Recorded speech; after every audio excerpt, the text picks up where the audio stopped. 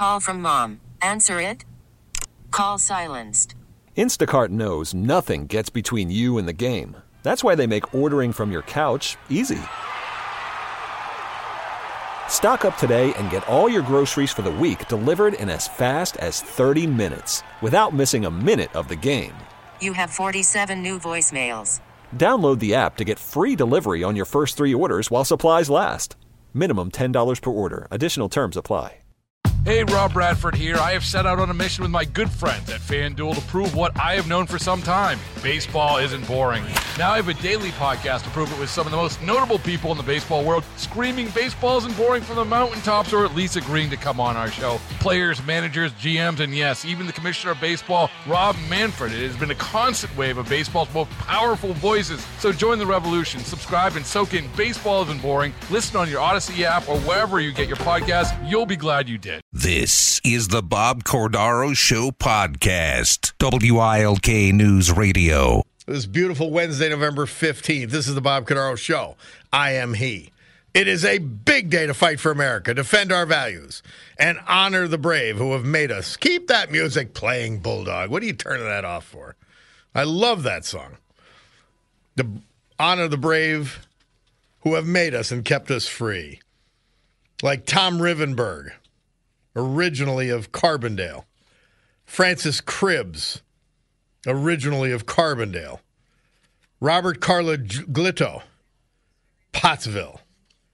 Bill Scammer, Dallas. And somebody wrote in echoing what a gentleman Bill Scammer was. So thank you for that.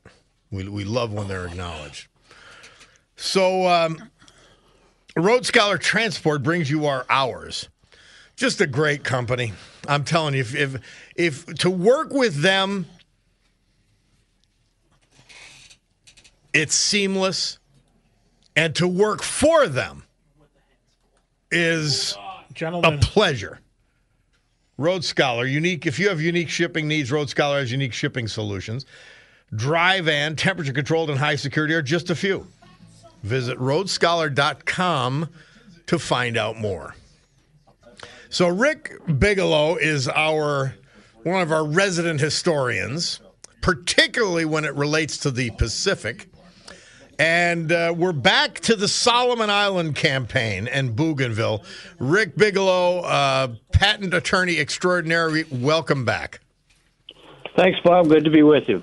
All right. Tell us about this effort, which was from November of 43 to August of 45. It was the concluding strike of World War II. Right. This was the Bougainville campaign was the third and biggest attack and campaign. It was the last one in the Solomon Islands, and we had prevailed at Guadalcanal in 42 and 43. We'd taken New Georgia in 43. And our objective was still to go after the major Japanese naval base at Rabaul. Rabaul was formidable. It had 100,000 troops, sailors. It had 3 airfields, all kinds of ships, major anchorages, and everything like that. So we needed to go after that, and we needed to get a little bit closer to Rabaul so that we could neutralize it. We could fly bombers and light bombers out of Guadalcanal and out of New Georgia, but the fighters couldn't make it all the way to Rabaul and back, so we needed to get a little bit closer. And, here we are in November of 1943. It was 80 years ago. And back in the U.S., it's starting to get cold. Thanksgiving's coming along. And now we've got another 25,000 soldiers, sailors, and Marines who are going to embark on another jungle campaign right near the equator, where it doesn't matter what season it is. It's always hot and humid. Rick Bigelow, a friend of the show, Rick Kintner, had texted in, just to interrupt you, but to say we had skin in that game. His father, Milford Farr Kintner, served in Bougainville with the, I think it's 3rd RD Marine Corps Division. So, we had Marine. Skin in that game. Oh, okay, 3rd Marine, yeah. Yeah, and well, the 3rd Marines and the 37th, the Army's 37th Infantry Division, which was a federalized National Guard unit from Ohio. So these guys are from Ohio. No. They're used to it getting cold in the wintertime, and they're down there in the jungle. Of course, the Marines are from all over. They weren't regional. So anyway, Bougainville was it's got a French name. Was discovered by a French explorer back in the 1700s, and he named the island after himself. All right, for context, tell us, Rick Bigelow, where is it located vis-a-vis Japan? Well, we're still maybe 1,000 miles or so from Japan. Southeast of Japan? Yeah, it's definitely southeast of Japan, and it's north and east of Australia, and it's basically east of New Guinea, and south and east of the Philippines. And of course, the distances in the Pacific are amazing. They're thousands and thousands of miles. So we still got a long way to go. So the Aussies took over and administered the colony after World War I. The Japanese Army landed there in March of 42 and built airfields, and basically it was an outer protection ring for the major base at Rabaul. So anyway, we decided we needed to go to Bougainville so that our fighters could provide air cover for the bombers going all the way into Rabaul. And one other interesting note about Bougainville, that's where the plane that was carrying Fleet Admiral Isoroku Yamamoto was shot down in April of 1943 by Army P-38s that were flying out of Guadalcanal. And a huge loss to the Japanese. Yeah, it was so major that they didn't tell the Japanese public about it for about a month after it happened. Do your health benefits? Or? Basically, Bougainville was going to be in MacArthur's area of responsibility, but he was busy over on New Guinea with some major operations coming up. So he let Halsey take over the operation. And this is amazing because MacArthur had no respect for the Navy at all. And the one admiral he liked was Halsey because he was a fighter. So Halsey said, okay, we're going to go into Bougainville and we're going to establish bases. And just to put everything in perspective, in 1943, the Allies were working their way up the Italian peninsula, and MacArthur was getting ready for the big pushes in New Guinea, and the island hopping campaign across the Central Pacific was getting going with operations at Tarawa and Makin Island. So we were on the offensive, and this is when the amazing industrial capacity of the United States and the willingness of our soldiers, sailors, and airmen to fight was coming into the fore, and we were pushing the Japanese back, but they weren't going to give it up easily. So Halsey plans an attack. At this point in time, there were some 50,000 Japanese troops on Bougainville. And if there's one thing we know, the Japanese troops don't surrender. They fight to the death. So it was going to be another tough slog. And like I said, there are 25,000 or so soldiers, sailors, Marines, and airmen that were getting ready for this one. So the Japanese knew we were going to attack. They knew we were going to continue going up the Solomons, but they weren't really sure where. Initially, they thought we would attack Kolombangara, which is a volcanic island just northwest of New Georgia. But we bypassed that and stranded 15 or 20,000 Japanese soldiers on that. Instead, we set our sights on Bougainville. Now, like I said, the Japanese had major bases on Bougainville in the south, east, and the northern sections, but they had none on the west. And just like all the other Solomon Islands, Bougainville had dense jungles, soaring peaks that went up to 8,000 feet in the interior, and dirt, mud roads. How big is this island, Rick Bigelow? How big is this island? Well, it's about twice the size of New Jersey. So, kind of the size of Pennsylvania, something like that. So and big. It was big, and it was very tough to get from one part of the island to another overland because of the peaks and the jungle and the rain and the mud, the disease, and so on. So everything, that happened was pretty much along the peripheries, along the coastal areas. So Halsey decides to invade at Empress Augusta Bay, which was in the west, and establish a perimeter there. There were very few Japanese troops there, and of course our intelligence was really good at this point in time. We knew that the other areas would be difficult to land, and they would be difficult operations. So we went into Empress Augusta Bay, and just to show how many troops we had and how much supplies and everything, we staged a temporary false landing on another island called Choiseul, which was southeast of Bougainville, to confuse the Japanese. So we landed, stayed for a couple hours, and then we left. So the Japanese didn't know what we were doing, and so the 3rd Amphibious Fleet transported 14,000 Marines, and that's from the 3rd Marine Division and the 37th Infantry Division of the Army, and the Seabees to what's known as Cape Torquena in Bougainville. Halsey's plan was to establish a perimeter and quickly build an airstrip to fend off Japanese air attacks. So the Japanese were completely taken by surprise and did not launch an air attack during the landing. So our Marines and soldiers got ashore quickly, established defensive positions. I think there were only something like 270 Japanese soldiers there, and they were quickly annihilated. We're talking with Rick Bigelow about the Bougainville landing, and we're going to take a break and come back. I think of Rick Kittner, who sent in, as you're telling this history, and he's hearing where his father was. And his father may not have even talked about it. I think Probably not. This is important history. Thank you, Rick Bigelow. We'll take a break. We'll come back with the continuation of the Bougainville campaign. We'll be back. It's the Bob Cordaro Show.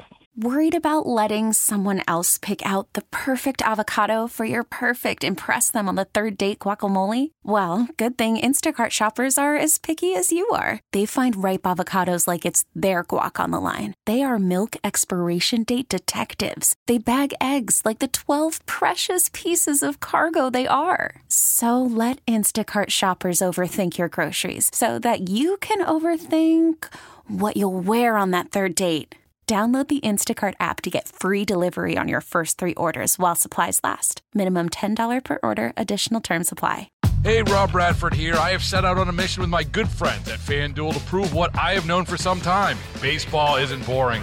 Now I have a daily podcast to prove it with some of the most notable people in the baseball world, screaming baseball isn't boring from the mountaintops, or at least agreeing to come on our show. Players, managers, GMs, and yes, even the commissioner of baseball, Rob Manfred. It has been a constant wave of baseball's most powerful voices. So join the revolution. Subscribe and soak in Baseball Isn't Boring. Listen on your Odyssey app or wherever you get your podcasts. You'll be glad you did. We're back. America released their album Homecoming, Ventura Highway. This date, 1972. I remember when I moved to Los Angeles, seeing the Ventura Highway was exciting to me because of this song.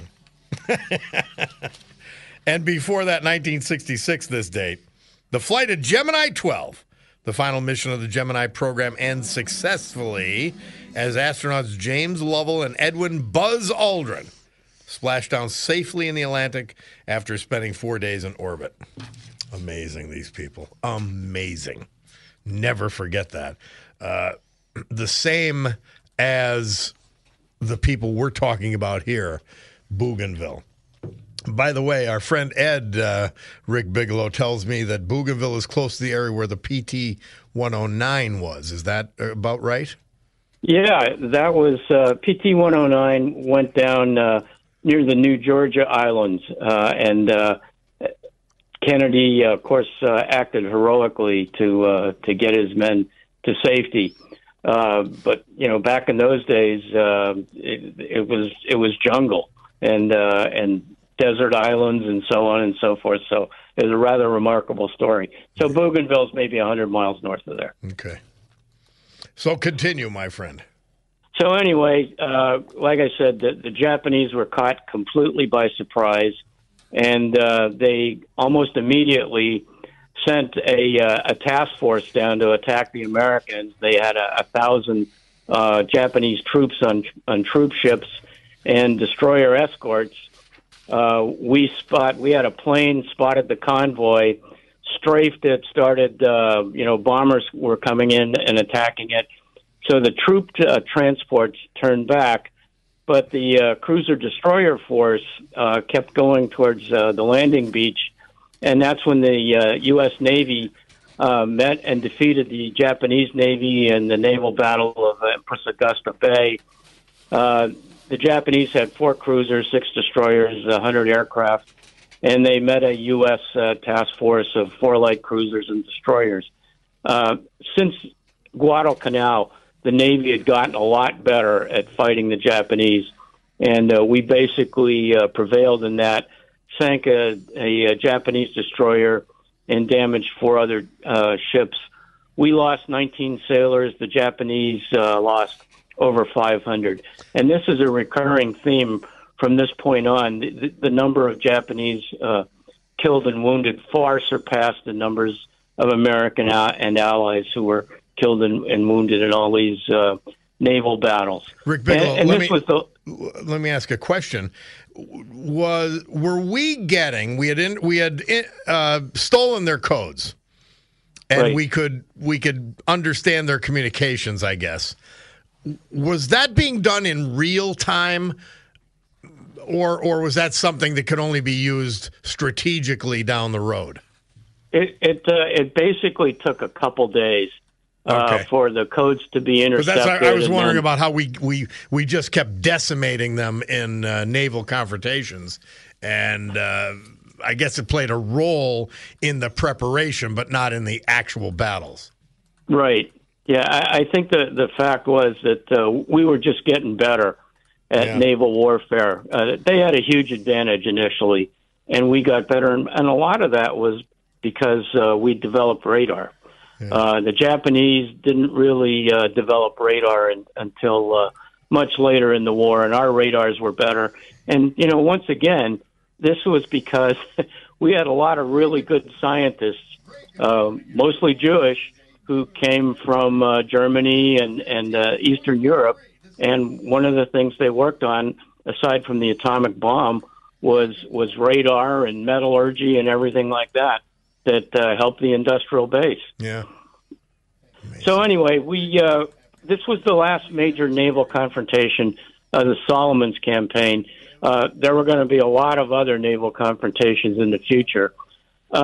In the meantime, when the sailors the soldiers and the Marines worked to expand the beachhead, and of course, as soon as the tanks rolled off the LSTs and heavy trucks and heavy artillery, right behind them came the bulldozers and the construction vehicles. And while the battles were going on the beach, they were there, knocking down trees and clearing the land so they could build airstrips. Yeah. A couple days later, the Japanese landed 1,000 troops east of the beachhead and attacked the Marine sector. The Marines prevailed. There were about 370 Japanese killed in action, and only 17 U.S. Marines were killed in action. So that was kind of the end of the first phase, where we landed and beat back the initial Japanese resistance and an initial Japanese attack. The second phase comes when the Japanese thought we would take the whole island. They thought we would land and branch out. So the Japanese built defensive bulwarks and so on. After a while, it looked like we weren't going to expand our perimeter. We were happy with what we got. We had airstrips. We were building up supplies. We were building up facilities. And so the Japanese decided to attack again. There were 2 attacks in March of 1944 that basically had met some success, but eventually the soldiers and the Marines drove off the Japanese. And at this point in time, Japanese were running out of supplies, so they withdrew to positions north and south of the airstrip at Empress Augusta Bay. At this point in time, our fighters were escorting bombers into Rabaul, and it became clear to the Japanese that Rabaul was going to be subjected to continual airstrikes from New Georgia and Bougainville, and even some coming in from Guadalcanal. So they pulled their fighters out, and they started to pull a lot of their ships out. In May of 1944... Rick Bigelow, if you know, what was the Japanese war machine and industrial capacity to produce planes like this? Certainly nowhere near ours.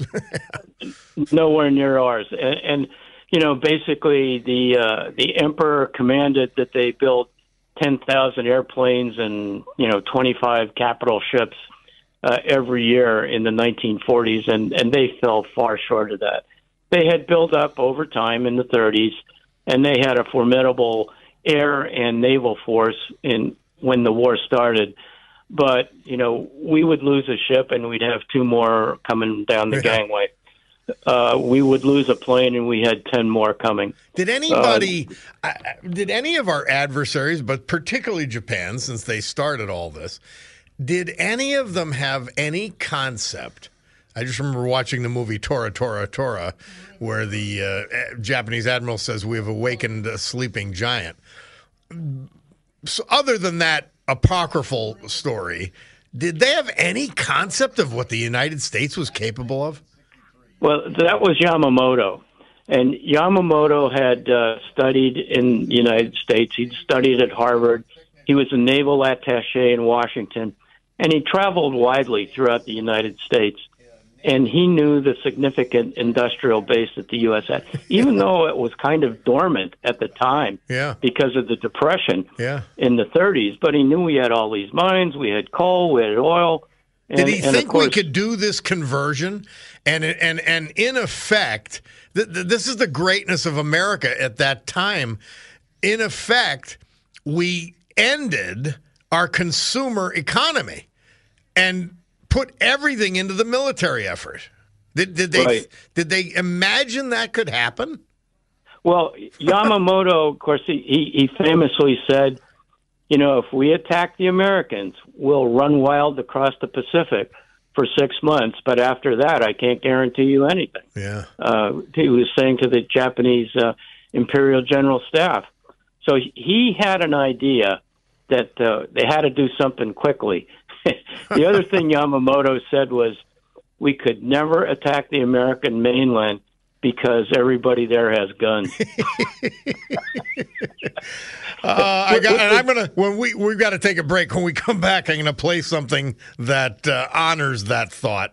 Bob Cordaro, WILK, Rick Bigelow is our guest. We're talking about the invasion of Bougainville in the South Pacific in World War II. We'll take a break. We'll be back.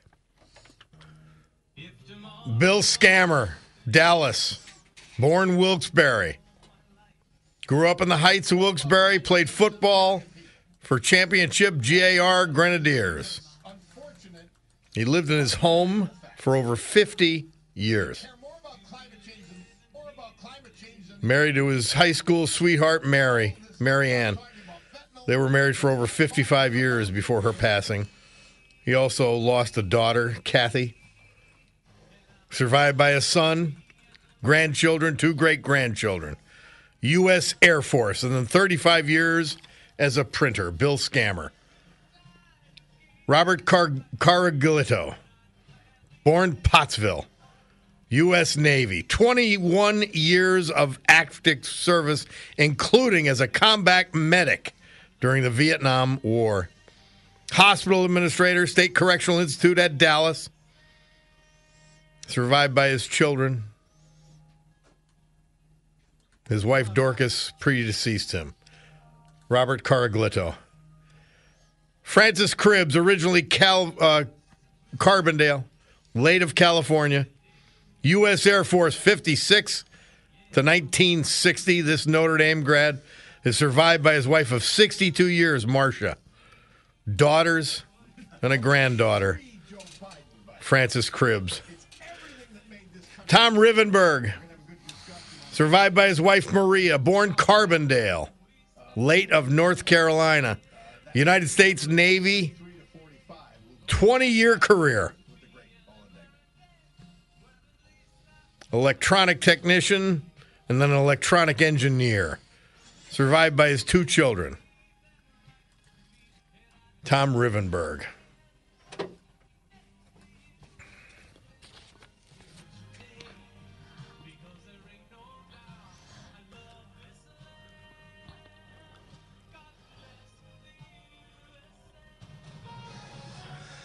Here's the Storm Tracker 16 forecast from meteorologist Joe Snedeker. Today, sunny to start, then afternoon clouds, high of 53. Tonight, partly cloudy. It'll get down to about 34. Tomorrow, sunny, high of 60. Friday, partly sunny, maybe showers by Friday night, high of 60 on Friday. Then Saturday, back to maybe more seasonable weather. It'll be about 48 degrees with lingering scattered showers possible. Bob Cordaro back with you, WILK. We're talking with Rick Bigelow. We're talking about the Solomon campaign and the invasion of Bougainville. Rick Bigelow. We talked about the United States capacity, which was virtually endless. I mean, no one had ever seen anything like this in any realm, in any comparative prior to this World War II effort by America. And someone says today we're not capable of it. And obviously that's clear. We can't even supply Ukraine, Israel, and ourselves simultaneously. What a fall from grace. Yeah, and actually it's interesting that FDR, when he was campaigning in 1940, campaigned on staying out of the war and keeping the peace. And there was very little enthusiasm for entering into the war in 1940, but at the same time, he was prevailing upon Congress to spend all kinds of money on building up our naval and air assets, and also building up the Army. And so he was able to do this. And, of course, one of the people that were instrumental in the Two-Ocean Navy Act, which was, 1938 to 1940, was a segregationist representative from Georgia. And that could never happen today. Yeah. But FDR kept his coalition. And the fact that we've built up, and, of course, I think that most people will agree now, that it was this buildup of the military that got us out of the Depression. Yeah. So it had a very positive effect.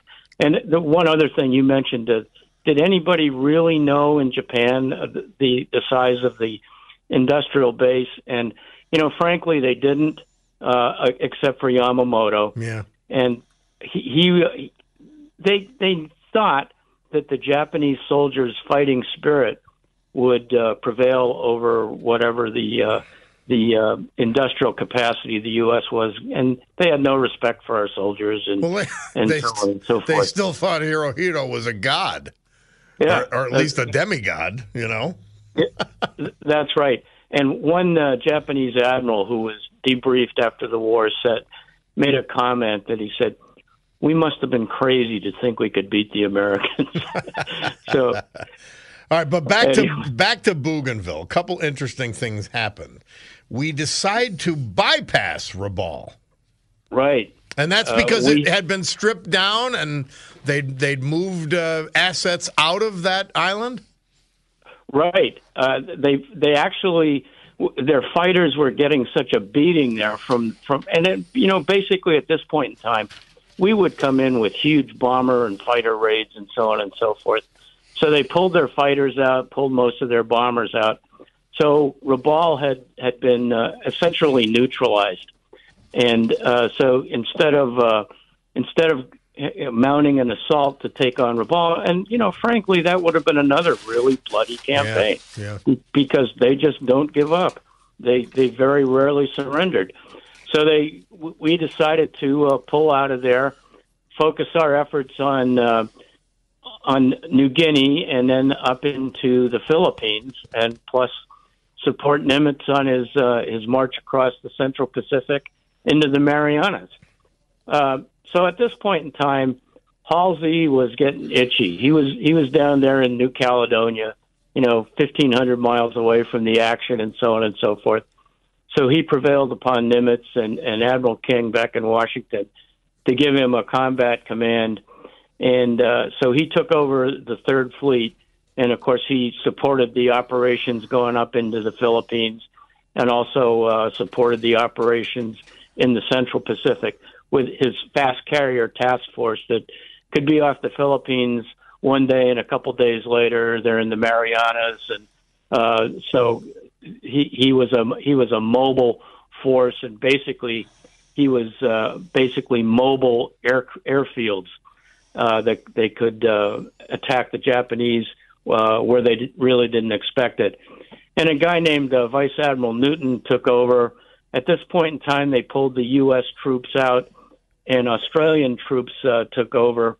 We were in firm control of the enclave, but the Japanese were still in the north, south, and in the eastern part of Bougainville.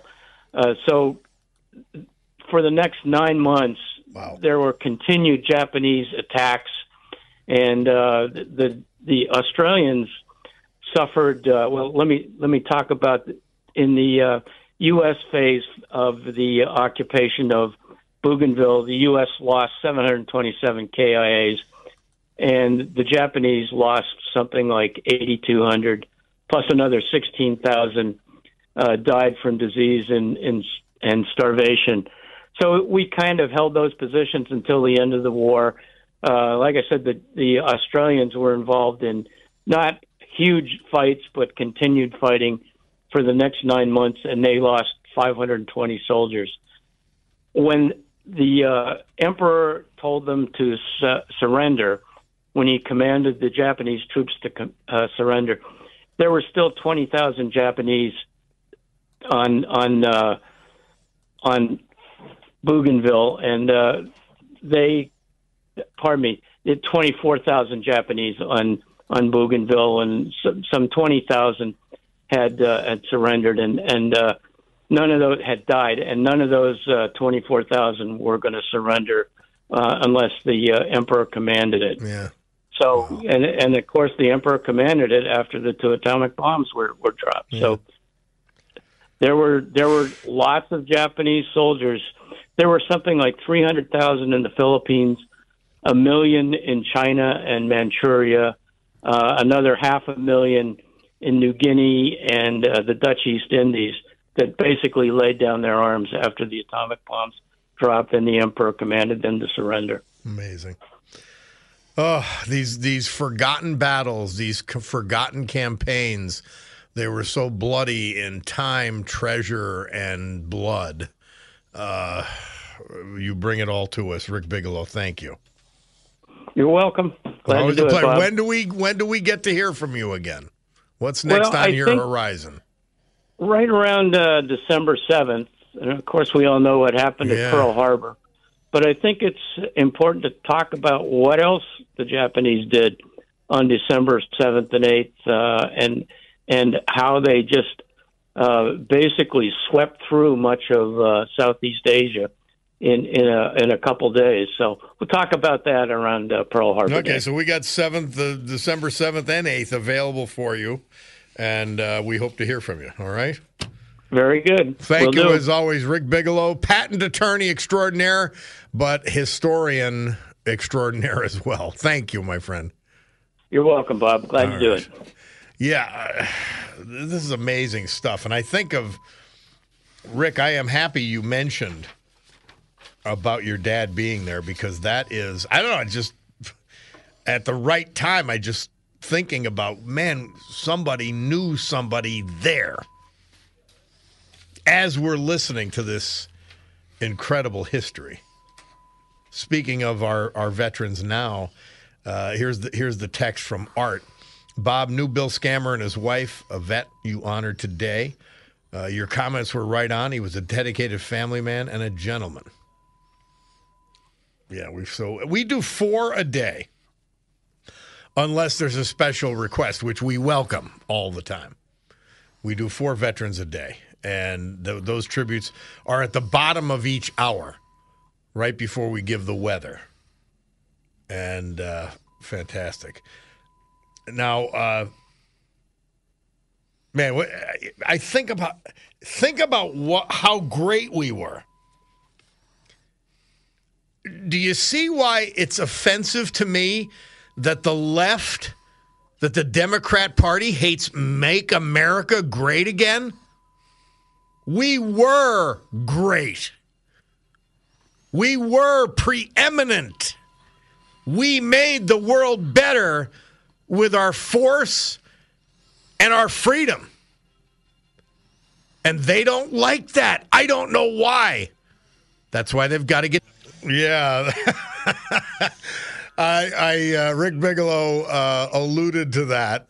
Okay, Admiral Yamamoto Nancy knew that there was a lot of people with guns here. Don't invade. Even back in World War II. Mary Regina sends in, fresh off of their fantastic event for the Lackawanna County Association for the Blind last night, homemade pasta, and I missed it. I was furious. But for November 15th, Mother Teresa, one day we will each meet the Lord of the universe. What will we tell him about the life we lived, about how we treated his other children? Deep thought there, especially when we had the head of the breadbasket of Northeast Pennsylvania and the Valhalla Veteran Services people here this morning.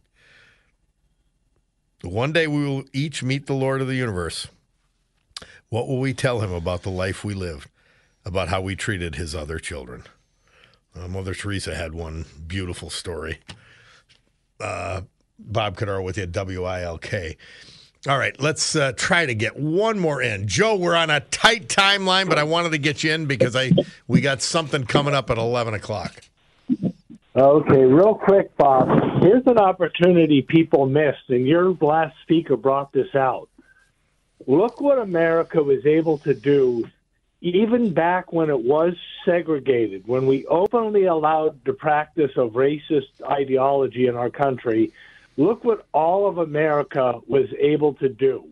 And yet we're allowing these people in our society now to go back and look at that time and say, this is why we suck and we should be proud of ourselves and we've got to remake and the African Americans of that time were not only among our most patriotic citizens, but they were among our best warriors, and they were being screwed by the system. What a great point, Joe. I appreciate that. That is a big deal. Now they're oppressed and hate America. Then, when they were actually systemically oppressed, they loved their country. And by the way, the richest black population in the world by a mile is in the United States of America. Well, amen, and keep up the good fight, Bob, because you're bringing out good points. Thank you, Joe. Appreciate it always. Yeah. And I got those emails, so we got to figure out what to do with them. Let's keep in touch. All right, thank you. All right, we'll take this break. It's time for the news with Paula Degnan. We're going to hear that, and we'll come back with more of the Lollapalooza. It's the Bob Cordaro Show. WILK News Radio. This is the Bob Cordaro Show podcast. Hey, Rob Bradford here. I have set out on a mission with my good friends at FanDuel to prove what I have known for some time. Baseball isn't boring. Now I have a daily podcast to prove it with some of the most notable people in the baseball world, screaming baseball isn't boring from the mountaintops, or at least agreeing to come on our show. Players, managers, GMs, and yes, even the commissioner of baseball, Rob Manfred. It has been a constant wave of baseball's most powerful voices. So join the revolution. Subscribe and soak in Baseball Isn't Boring. Listen on your Odyssey app or wherever you get your podcasts. You'll be glad you did.